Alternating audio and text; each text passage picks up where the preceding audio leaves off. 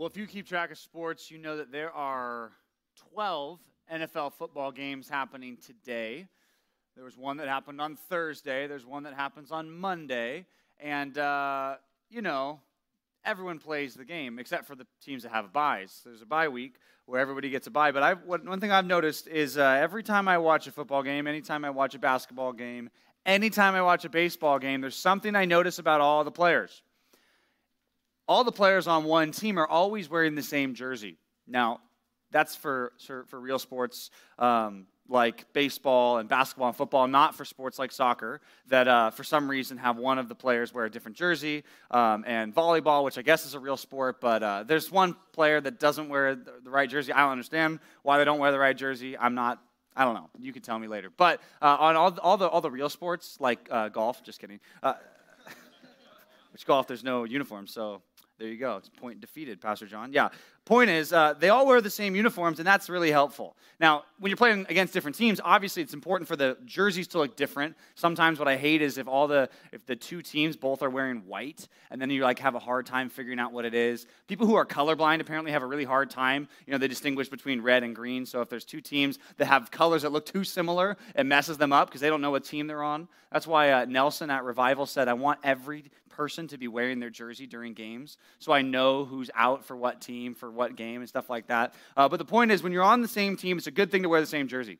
That's just something that's accepted. You would never argue, and you'd never say, I don't want to wear the jersey. I really like the alternative jerseys. They're better, the bright colors. I like that. I know the rest of the team's wearing white today, but I'm going to do my own thing. You just don't do that if you're a good team. There's some things that just unite us all together. We can stand there and say, we have one coach, we have one jersey, we're all on the same team, we're pointing in the same direction. That kind of team aspect is what it should be like in the church. The Bible says that the church is one team, whether you're in this city or that city. Whether you were born 100 years ago or 1,000 years ago, the Bible says that we're all a part of the same team if we're Christians and if we're a part of God's church. And the point is that we should start living like it. And, that doesn't mean we wear the same thing to church or we all wear a jersey to church, but there's a lot of commonalities that Christians have. And the problem is a lot of Christians like to spend time, especially in youth groups like this, and a lot of people spend time in churches like this, that they want to talk about the differences that they have between other people in the church, and that difference oftentimes gets highlighted. And when all the focus is on the difference between me and that other Christian, what happens is disunity starts to come about. What we should do this morning is what the Apostle Paul does, and we need to take a look at all the things that every real Christian has in common. Whether you are a True North student right now, or whether you lived in the first century in the city of Ephesus, as Paul was writing to them, if you're a real Christian, we all have a lot in common. That's what we're going to talk about this morning. So please grab a Bible, look at Ephesians chapter 4. We're going to look at 3 verses here, but I actually want you to drop back to the beginning of the chapter. Everybody pull out a Bible, Ephesians chapter 4. If you don't have a Bible, you can go grab one right now. Pull it out. Ephesians 4, verse 1 is where we're going to start this morning. The reason we're going to look at verse 1 is because we actually have some commands that are given in this passage from the Apostle Paul to us, and most of the commands all come in last week's text, which is why we got to take last week's text and this week's text and see them together. We looked at verses 1 to 3 last week. I'm going to read from verse 1. Check it out. It says this. Paul writes, he says, I, therefore, a prisoner for the Lord, urge you to walk in a manner worthy of the calling to which you've been called. So that's command number 1. We saw that last week. It was that whole idea of we're supposed to walk worthy, like our life is supposed to match what Christ told us to live like. Like those things should match. For a lot of people, like some people you heard about this morning in the baptisms, they lived as hypocrites for a while. Basically what that meant was their life didn't match the calling of a Christian, and they had to turn from that later on, right? So he says, look, if you're a Christian, your life needs to match what God calls us to. Look at verse 2. He says, with all humility and gentleness and with patience, bearing with one another in love. So there's all these good, characteristics Christians are supposed to take on that look like Christ, that we're supposed to take on, and we're supposed to get along with each other because of that. Now look at verse 3. This is the real command that's going to bear on what we're going to talk about today.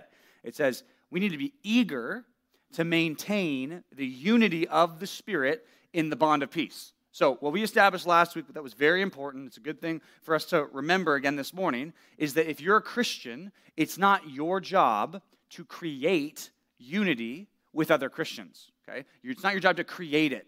or to say, you know what, I'm going to do something, or I'm going to make some jerseys, or I'm going to, call ourselves a friend group, and we're going to take on some weird name so that I can create unity. The Bible says you don't need to do that because there is someone who creates the unity, and that's Jesus. A couple times ago in Ephesians chapter 2, it says that Jesus came to break down the dividing wall between different groups of people, specifically those Jews and Gentiles. So it says Jesus makes the unity. So if I'm a Christian and you're a Christian, we can be united, not based on anything you and I have done, but because we both follow Christ, right? That can keep us united. But the thing that we need to do, the command for us is not to make unity, it's this right here, to maintain the unity of the Spirit. That is your job. It's your job when you deal with a person in your church or you deal with a person in your small group that also is claiming to be a Christian, but you guys aren't getting along. Right? What should you do? Right? Well, this text says it's our job, my job, your job as Christians to maintain the unity of the Spirit. Okay? So that was what we talked about last week. You guys already know that. You've heard that. Okay? This week, look at verse 4. Paul's going to explain why. He gives us the reason. So if you took this passage and you took it out of the context, it would be some good statements about God. It'd be some good statements about the church, but it wouldn't make any sense. It's like, why is this here? Well, it's here because Paul's telling them to be united. Look at verse 4 again. It says, there is one body and one Spirit, just as you were called to the one hope that belongs to your call. There's one Lord, one faith, one baptism, one God and Father of all, who is over all and through all and in all. Okay? 7 things that he says there's one of this. Okay? These are the 7 points that you have on your paper right now. If you got a worksheet, I'd love for you to pull that worksheet out and look at these 7 things. He's going to describe things that Christians share. And I want you to hear these things this morning and think, okay, I want to listen to these, take these in, and then I want to take them practically to my relationships with people that I know, other Christians. I want to say, okay, if we have the same Lord, if we hold to the same faith, same baptism, same all these things, that needs to be the grounds and motivation for you to get along with other people. Because you can sit down across the table from someone in our church or in any church who's a Christian who you don't get along with. And this happens, okay? You can sit across the table and you can say, we are going to work this out because look at all the things we have that are the same. Look at all the commonalities we have, right? This is a powerful tool for you for reconciliation with other Christians, okay? These 7 things. At the top of your page, you have a line there. It says, all Christians share, ... These are 7 things that all Christians share. Let's write down the first one. One church body. That's what he's talking about. We all share one church body in every time and every place. That's point number 1. Love for you to write that down. We share one church body. And you might be saying, I don't see the word church here. Well, because what Paul's talking about when he says there's one body and one Spirit, he's actually giving a little play on the words. All throughout the New Testament, the word body is used to describe the church. It's used in 1 Corinthians. It was already used in the book of Ephesians. It's used in Colossians. It's used all over the New Testament. The word body, oftentimes when you see it, it's code word for church body. In those illustrations, and we already talked about this in Ephesians 1, it says that Christ is the head over the body. He's going to actually say that in Ephesians 5 when he talks about what we should do in marriage, right? He says, husbands and wives, how should they get along? Well, remember, you need to get along because Christ is like the head, and the church is like the body. So he's always using these illustrations. And this is actually kind of a dad joke because it's ironic. It's a pun when he says there's one body and one Spirit. Here's why that's a pun. Because the reason you have life, the reason your body has life is because there's a spirit in your body, right? If you have a body with no spirit, that body's dead. It's called a corpse, right? You can go to the morgue today, right? Don't go there, but you could. You can go to a mortuary. You could walk around, and you'd see a ton of people in there, wouldn't you? Right? You see a ton of people there. Well, well, sort of. I mean, not really. They're like, they were people. I mean, their bodies, they were people. But why aren't those people, right? Well, those are a bunch of bodies. What's the difference between those bodies and then you go across the street from the mortuary and you go to 7-Eleven or you go to a store and you got a lot of bodies? What's the difference? There's no spirit in the bodies in the mortuary, in the morgue, right? On the little freezer racks that they roll them in and out of, right? There's no spirit, right? So those are bodies, but they're not people because the spirit's gone. Okay? Here's what he's saying. There's a church body and there's the Holy Spirit. You are not a church. You're not a living church. You're not a church that's alive unless God's Spirit is in that church. And how does God's Spirit live in the church? Well, He lives in the people of the church. That's the pun he's giving, right? All throughout the New Testament, body, spirit, those things go together. You got a body without a spirit, you got a dead body, right? You got a dead church if there's no spirit working in that church. Just like you see in the book of Revelation. There's a lot of dead churches because God's spirit is not there because those people aren't really Christians. One church body. Here's why that's significant. And I had you write down in every time and every place. Got some passages for you to write down as well underneath point number 1. First one is 1 Corinthians 12:12. It says, for just as there is one body and it has many members, has hands and feet and toes and ears and noses, right? Not noses, it only has one. Point is, it's got all these different members, and all the members of the body, though they are many, there's a lot of different things that make up a human body, right? They're one body. So it is with Christ. There's plenty of members, right? We all come together and we serve a different purpose in the body of Christ, but ultimately, at the end of the day, Christ has one body, the church. So whether you're a Christian here, whether you're a Christian somewhere else in the world, whether you're in India or Iraq or England or the United States or Southern California or Texas or North Dakota, if you're in Christ, guess what? You're a part of one body. The problem is when we use the word church, and in the New Testament, most of the time the word church is used, it's talking about a local church. It's talking about a group. Because actually the word church, ecclesia, really just means a group of people. Actually, sometimes that word is used of a bad group of people. One time, in the city of Ephesus, when there was a mob, a whole group of people that wanted to attack the Christians, guess what they're called? Ecclesia. They're called a church. They're called a group, right? Not that they're like a church. They didn't get together to do, worship songs before they attacked the Christians, right? They didn't do that, but they were one group. What I'm trying to tell you is there's a doctrine that's described throughout the New Testament called the doctrine of the universal church. Right? We oftentimes, when we talk about the church, we kind of separate those two. We believe in the universal church and local churches. So our church is just one small, tiny local church that fits in the bigger picture of all the churches which makes up the universal church. Some people, and this is a helpful distinction too, they describe the difference between the visible and the invisible church. Here's what the visible church is for you, the church that you see around you. But the reality is that's not the real church, because the real church is the invisible church. Right? It's invisible in the sense that I don't know if the person sitting next to you is really a part of the church in the sense that they're in Christ. The invisible church is all the group of people all throughout human history, born, centuries ago and born centuries to come, that are all a part of God's church. We're a part of one thing. Here's how I want to encourage you. Do you understand that you are part of something historic?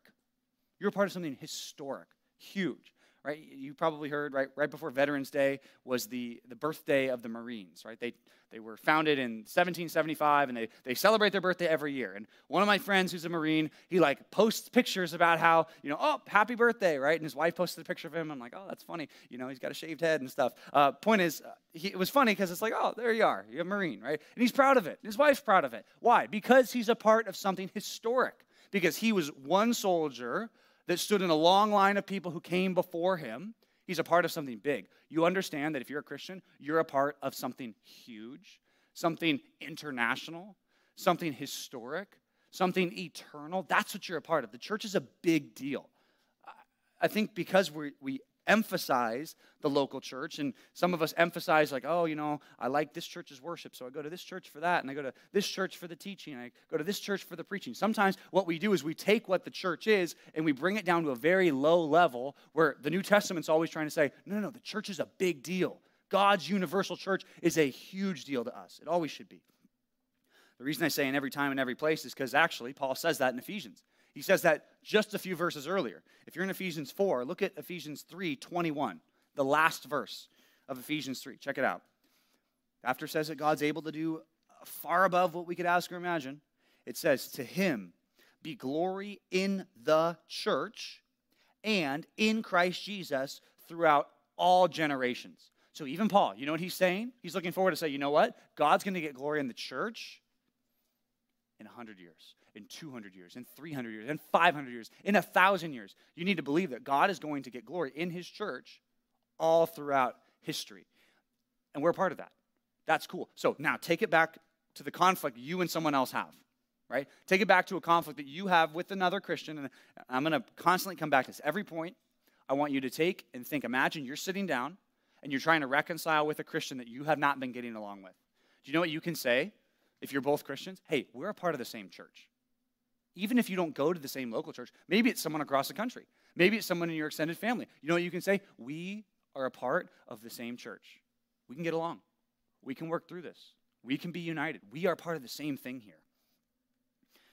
The author of Hebrews calls it the assembly of the firstborn enrolled in heaven. I like that picture. It's like whether you're dead, whether you're alive, whether you're not even born yet, it's like God has his list, his roster, his membership roll in heaven, and all the people who will ever be saved are on that list right there. And that's what you're a part of. I mean, that's huge.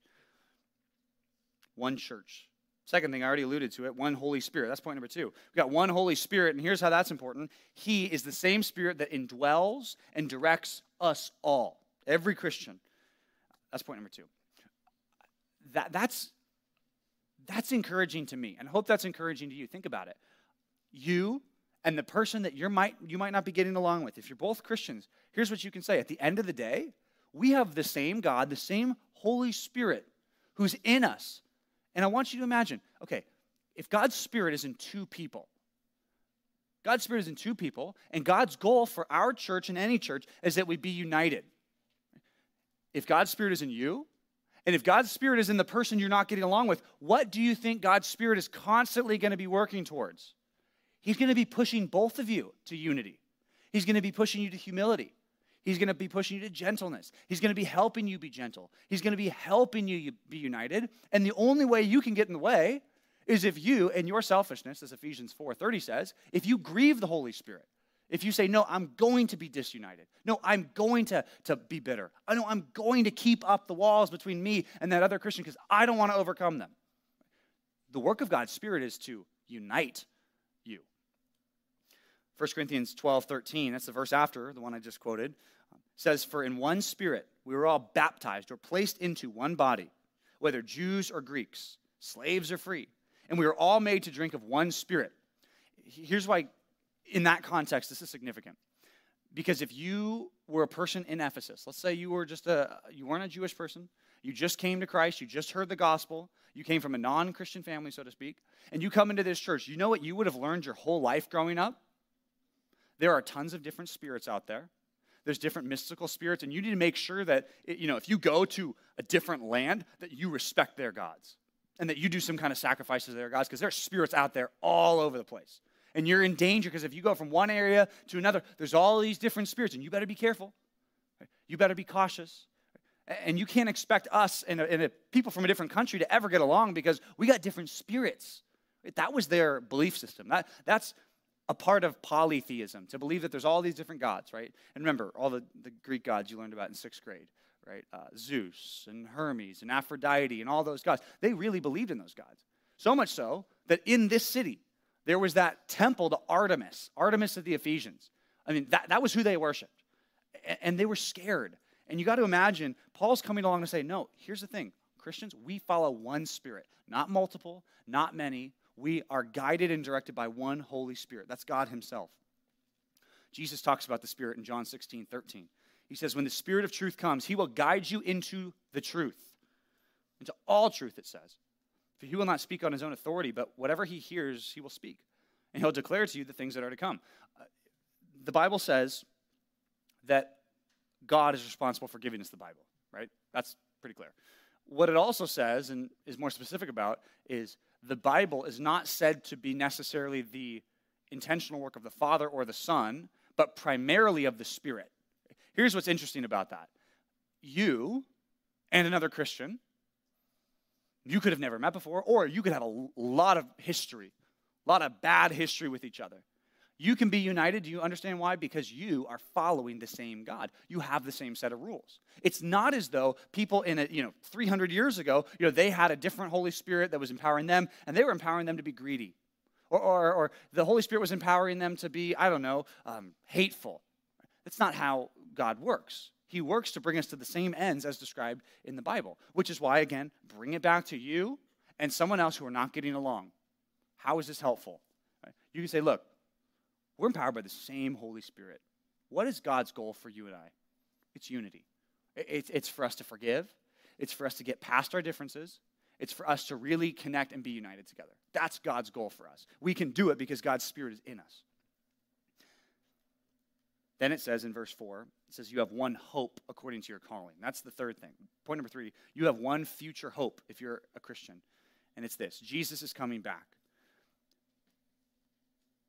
Whatever the problems are, whatever the things that in your life right now you think are bad and want to be fixed.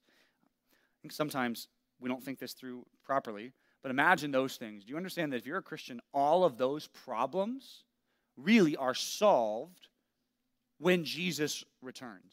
They're solved. Your struggle against sin, it's over when Jesus comes back. Your temptation against the world, it's over when Jesus comes back. Whatever health problems you have, over when Jesus comes back. Whatever surgeries and chronic illness, over.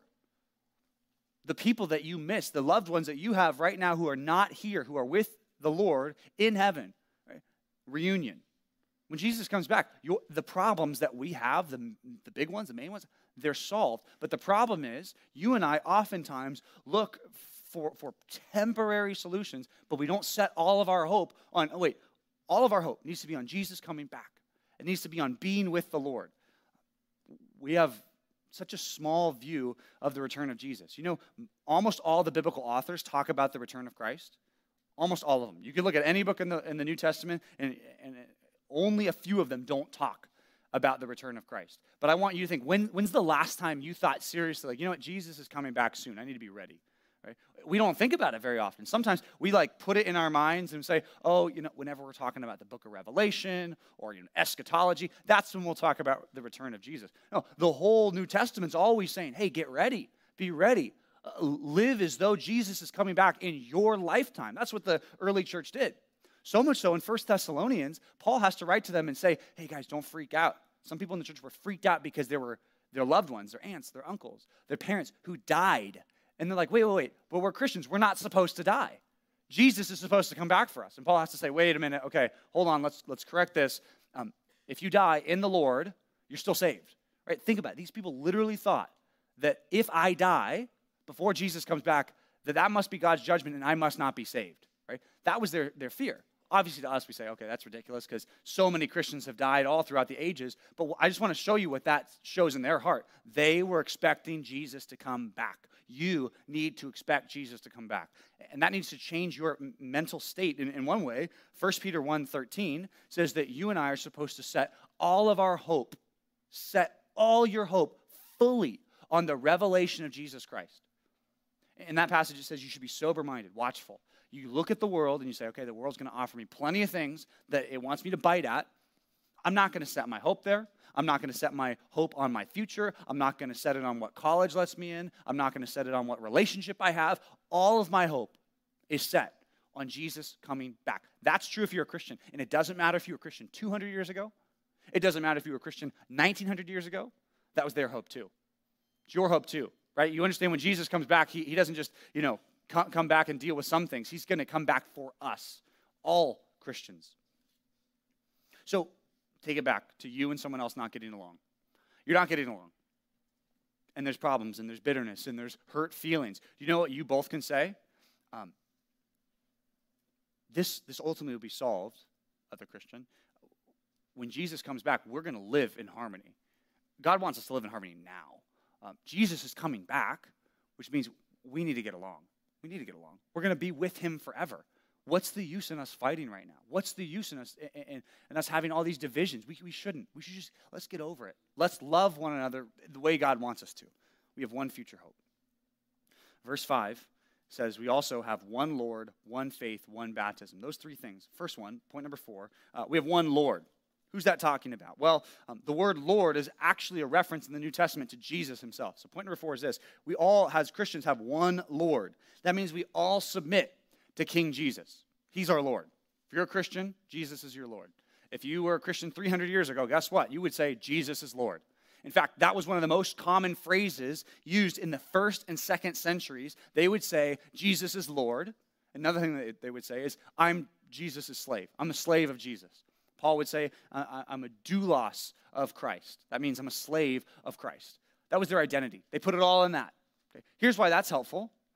Imagine back to that situation, you and someone else not getting along. There's been bitterness, there's been hurt, there's been sin on both sides. And you sit down, and one thing that you can say that helps us take steps towards unity is, we have the same Lord. Jesus is my boss, and he's your boss.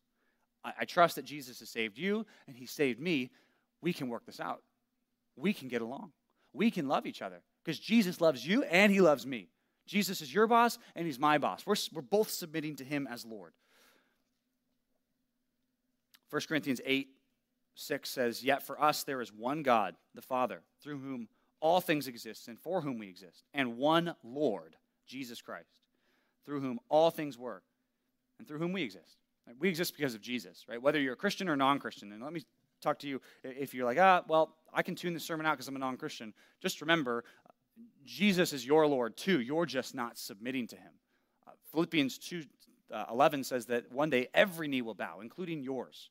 Everyone will submit to King Jesus. It's just the difference between these two groups of people are who are the ones who submitted to him willingly in their lifetime, repenting of their sin, trusting in him for salvation, and who are the ones that Jesus is going to have to break their knees and then force them into submission.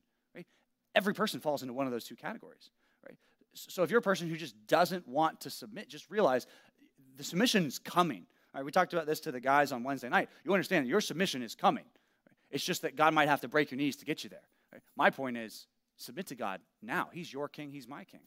Right? If we're not getting along, if there's problems between you and someone else, we need to say, we follow the same Lord. We need to stop all these arguments. We need to stop these things that are not unifying. Paul says something interesting about Christians that pertains to this in 1 Corinthians 1. 1 Corinthians 1:2, it's an interesting little passage. He's introducing the book. He's talking to the Corinthian Christians, and here's what he says. It's just interesting how he talks about them. He says, "To the church of God that's in the city of Corinth, to those who are sanctified in Christ Jesus, called to be saints together with all of those who in every place call upon the name of our Lord Jesus Christ, both their Lord and ours." And then he goes on. But I just want you to note, how does he talk about Christians? I just love how he says it. It's like, we're Christians. You know why? Because Jesus is your Lord and he's my Lord. That's really helpful when there's arguments. That's super helpful when you're trying to reconcile with somebody. It's like, hold on, let's take a step back. Jesus is your Lord and Jesus is my Lord. I have fallen short from following and submitting to King Jesus, right? And you have fallen short in submitting to King Jesus. We both need to submit to Jesus. Right? It's different than saying, you know what, I'm right, you need to take my point of view, or my perspective is right. You feel how that's different? You won't get very far with most people with that, right? Saying, well, I'm right and you're wrong. It just doesn't work with arguments, right? Because it's like, well, I'm right and you're wrong, right? And you both think you're right. Here's what we can do when it comes to resolving issues between Christians. It's, hey, I've sinned.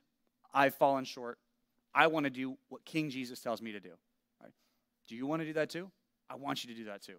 Right? And I want us to reconcile. That's super powerful. And honestly, if you're a Christian and someone you don't like comes up to you and said that, what would you do? Seriously, think about it. If a person that you don't get along with and you've had relationship beef with, and they come to you and say, look, I've fallen short. I haven't been submitting to Jesus. I want to. I want us to get along, and I'm sorry I fall short. Please forgive me. Can we both do what Jesus wants us to do and get along? What would your response be? Think about it. I'd say for most of you, it's like, of course. Like you desire that. Because if you're a Christian, you do desire that. You want to get along with Christians. Here's the question. Are you going to submit to Jesus? If both sides submit to Jesus, unity. If sides are selfish, if sides are like, I don't want to do what God wants me to do, well then, yeah, there's going to be disunity and disharmony. Another thing that's helpful to remember as a Christian is the words of Jesus in Luke 6:46. He says, why do you call me Lord, Lord, and not do what I tell you? If that describes you, just remember Jesus has some words for you. He said, why do you call me Lord, Lord? Why do you say I'm a Christian? Oh, Jesus is my Lord, but not do what I tell you to do. Right? If you're letting bitterness or disunity spring up and you're like, feels better to be in a fight. I don't want to admit that I'm wrong. I don't want to go to that person. That's too humiliating. Okay, well, Jesus says, why do you call me Lord, Lord, and not do what I tell you? John 14, he says, if you love me, you'll keep my commandments. You want to know the test of the people who love Jesus? It's not by the people who are emotional. It's not by looking at the people in this room who raise their hand loudest or sing loudest in worship or raise their hand the highest. That's not the character. That's not the test of who really is following God. It's whoever obeys him, whoever does what Jesus says. Those are the ones who love him. We have one Lord. Then it says we have one faith. What does that mean? Point number 5 is this. I want you to write it down. One faith. That's referring to biblical doctrine. And the way I want you to write it down is biblical doctrine never changes. We have one faith. You heard people share their testimonies, and a lot of people kind of don't like, and I've heard this before from other churches, and I've heard this where people talk about baptisms in various churches. Like, I don't like how, this church has a very regimented way of people talking about their salvation, right? Seeing their sin, repenting of their sin, trusting in Christ, and showing the fruit. You understand that, like, that's how everyone gets saved, right? In some way or another. Right? It's like, oh, I don't like how they're like, oh, I realized I was a sinner, and then I realized I wasn't good enough, and Jesus had to save me, and then he did, and I repented of my sin, and now here's all the fruit, and here's the difference. A lot of people grate against that. It's like, oh, I don't like how people share that. Well, that's our story, all right? Everyone, right? Who was born a Christian? None of you, right? And if you think you were, that's just not how it works, right? We'll get to that in the next point. Point number 6 is about that. But point number 5, right, is about there's one faith. That's why a lot of smart people have looked at this passage, and many of them write about this. I just want to kind of echo what I've read a lot this weekend. A lot of people use this text to try to get unity with other professing Christians, but what they're missing is the truth element. You could take two people that are professing to be Christians, but if the truth is missing from one side or the other side or both sides, they will not get along. If you have one side saying, yeah, I believe in Jesus, he's my king, I submit to him, whatever the Bible says, that's what I go on. And if on the other side you say, well, I believe in some of the things that Jesus says, but I don't really believe that he's Lord, and I certainly don't believe all that the Bible, that's a flawed book, so there's plenty of things that are wrong with it. You're never going to have unity between those two sides. You might have a superficial way of like, hey, we're nice to each other, and that's good, I suppose, but there's always going to be problems unless both agree on the same faith, the same biblical doctrine, which is so helpful that we have the Bible. Right? If we did not have the Bible, if you did not have it in your language, you would just have to take, my word for it or someone else's word for it. You don't have to because you have God's word. You can know for yourself. The faith. The faith is also described in Jude chapter 1, verse 3. Jude 1:3, or just Jude 3, because there's only one chapter. Jude 3 says this. I want you to write that down. Jude 3. It says, "Beloved, although I was very eager to write to you about our common salvation, I found it necessary to write to you, appealing to you to contend for the faith that was once for all delivered to the saints." Okay. So, what you believe about God as creator, what you believe about Jesus as the suffering sacrifice, what you believe about trusting in Jesus and not being saved by your works, but being saved by Jesus alone, do you understand that that is not a man-made new idea? That's not something that your pastors came up with. That's not something your parents came up with. That is the faith once for all delivered to the saints. It's our job, again, not to make up God's message. It's our job to keep God's message. Just like it's not our job to make up unity, it's to keep unity, to hang on to unity. It's not our job, as some people have said in many illustrations before, it's not our job as the mailmen to sort through the mail and deliver to people only what we think they might like and throw out all the rest, right?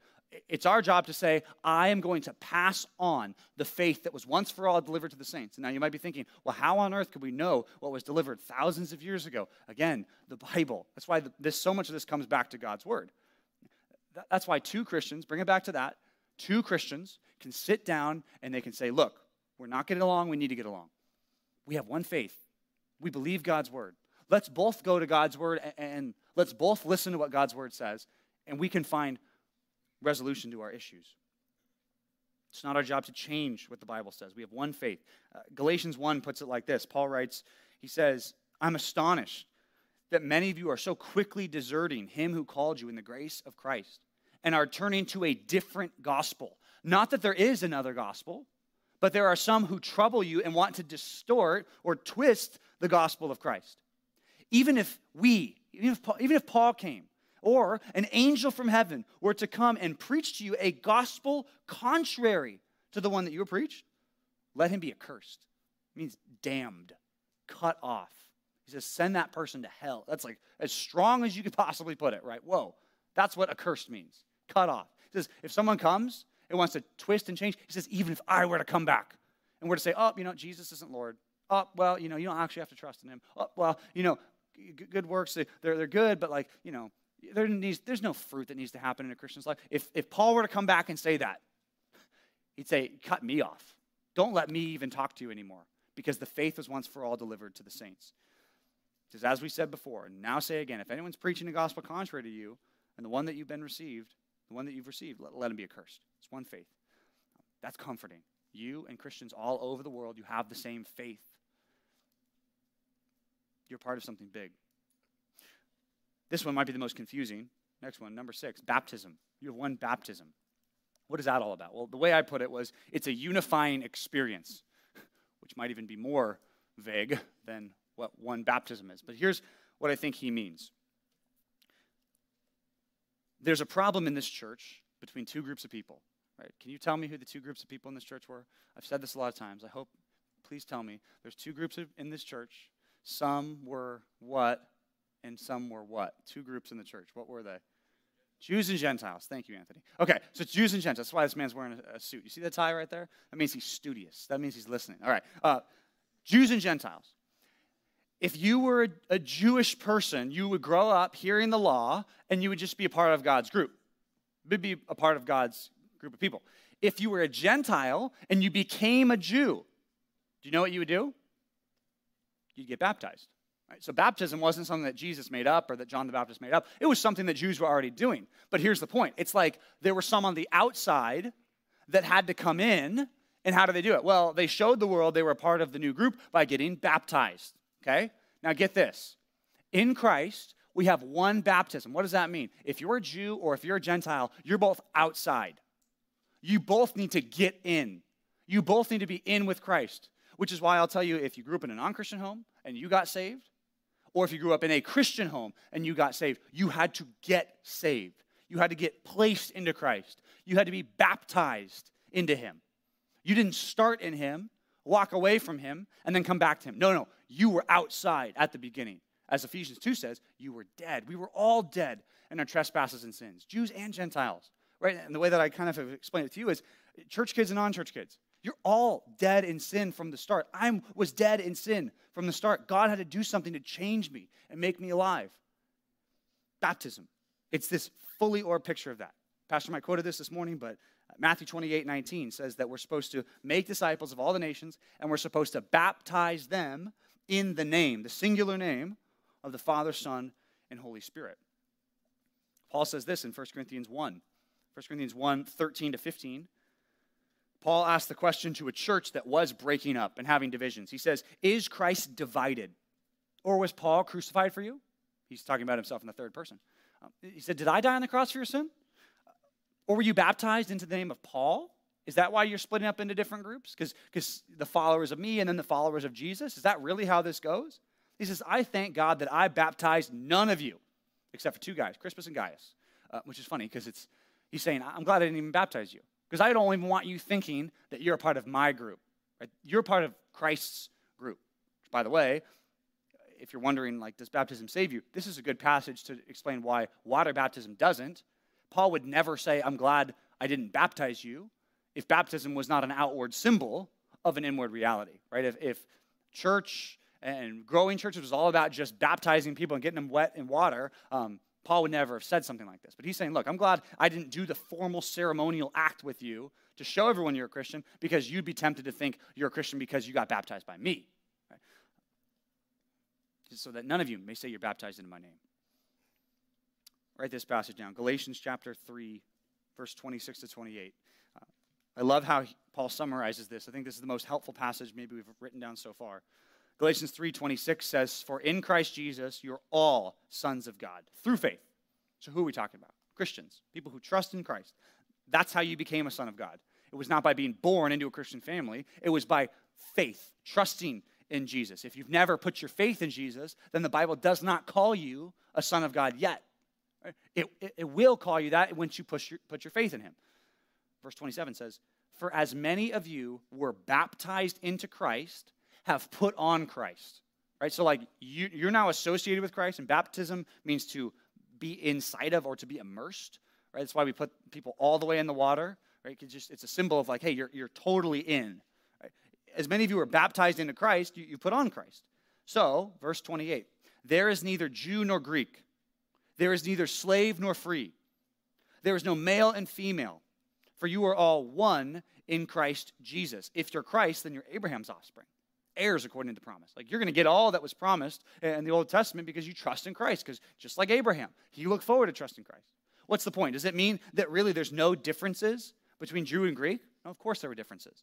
Does it mean there were no differences between slaves and free? No, of course there were differences. But what is he trying to say? He's trying to say, hey, look, we were all baptized. We had one baptism. Right? We can look back and say we joined this group of Christians. We put our faith in Christ.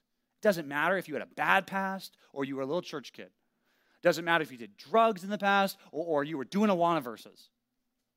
If you're in Christ, you got in the same way. You're baptized into Christ.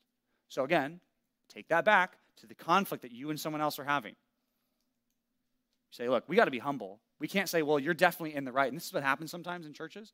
Say, well, you're definitely in the right because you've been a Christian for longer. Or you're in a church family, so you must be right, and the person who's not must be wrong. No, you come to the table and say, look, we both were baptized in one baptism. We both entered Christ the same way. We're both saved the same way. It's time for us to get along. Super important. The last one, verse 6, says, one God and Father. Here's what I mean by that. Verse number 6, point number 7, one God and Father. That means we're one family. Point number 7. One God and Father. That means we're one family. I don't know if you noticed what Paul did, but he interspersed throughout this text God the Spirit, then the Lord, God the Son, and then God the Father. He's teaching the Trinity, which is why this is a helpful passage if you want to understand the Trinity. This is a great passage to look at because all three members of the Trinity are mentioned here. But here's something interesting to notice. A lot of people have mentioned this, that usually we talk about God the Father first, God the Son second, and God the Spirit third. Right? That's just kind of how it happens. It's Matthew 28. It's said that way. Sometimes we just talk about it that way. But in this passage, it's interesting because one person noted that what happens here is Paul lists God the Spirit, God the Son, God the Father in order of our experience. In our experience. What does that mean? Well, first, we interact with God the Spirit in the sense that he convicts us of sin. And who does he bring us to? He's the helper that's supposed to bring us to Christ, God the Son. Then you believe in Jesus. You trust in him. You put your faith in him. And then who do you have access to? God the Father. Right? It's interesting how he puts this all together. We're one family. Now I want you to imagine your conflict or your disagreement or your bitterness between you and another Christian. You're part of one family. Have you ever been in a conflict with a sibling at home and your parents sit you down and it's like hand on one shoulder, hand on the other shoulder, and your dad or your mom says something like, hey, you guys are siblings. You guys need to knock it off. Stop fighting. You are part of the same family. You're my kid. You're my kid. Stop fighting. Does that ever happen to you? Just me. I had a brother that was 18 months older than me, right? So it just happened a lot, right? And it was hand on one shoulder, hand on the other shoulder, stop fighting. We're the same family. You guys are brothers. You're supposed to get along, so get along. And then you have to overlook. Then you have to forgive. And you have to let go of the bitterness, right? That's what I want you to imagine God has to do with us sometimes.